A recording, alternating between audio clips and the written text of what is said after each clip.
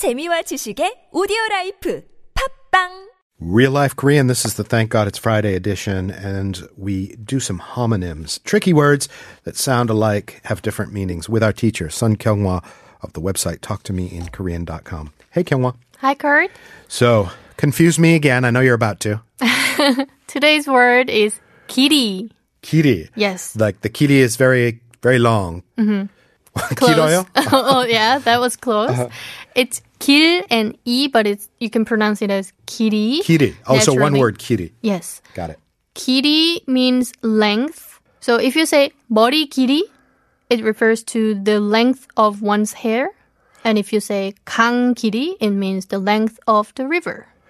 That's kind of nice. How about if you are bringing in clothes to be tailored and you're talking about length of legs and inseams, would that be kiri? Yes. 길이를 줄여주세요. 줄여주세요. Yes. Is that hem? Yes. Or shorten? Only shorten. Cool. And if something is long, you can say 길이가 길어요. Actually, you can just say 길어요, but Koreans often say 길이가 길어요 as well. And when something is short, you can say 길이가 짧아요. So people do say, 머리 길이가 짧아요, as well as 머리가 짧아요.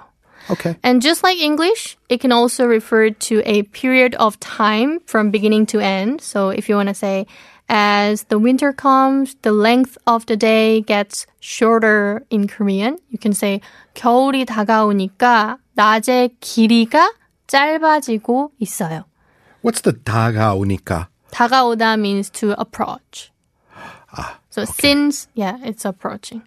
And if you like short movies, you can say 저는 짧은 길이의 영화가 좋아요. When you talk about the length of novels as well, you can use the word 길이 and say 길이가 짧은 소설 or 길이가 긴 소설. So there really is no instance where you would use the English word length.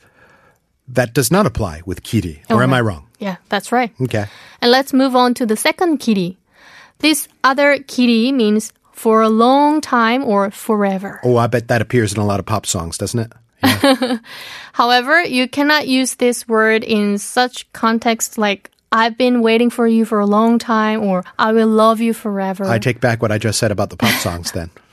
But it does appear a lot in song lyrics because this word kiri is usually used when you say that something will last forever. For example, to last in history forever in Korean is 역사에 길이 남다. Okay, so please help me understand why you wouldn't simply just apply this kiri forever to I will love you forever. Why make a distinction? Because we have another word, 영원히. Okay. 영원히. So if you want to say, like his work will last in history forever in Korean, you can say 그의 작품은 역사에 길이 남을 거예요. Or if you want to say something like today will be remembered for a long time, you can say 오늘은 길이 기억될 거예요. So in the song lyrics, people often say 길이 기억될 거예요. Okay. Something will be remembered. Cool. And the first verse of the Korean national anthem ends with 길이 보전하세. Which is? 보전하다 means to preserve. So it means basically preserve it forever. Yes. Okay. The beautiful nature of Korea. Let's preserve it forever.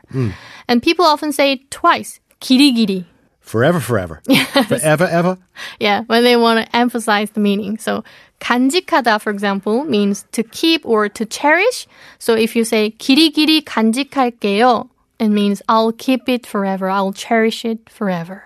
Okay, two different contexts for the sound cutie, very different in meaning. So as always, you got to listen for context. We got one more with the weekend edition. I'll see you tomorrow. I'll see you tomorrow.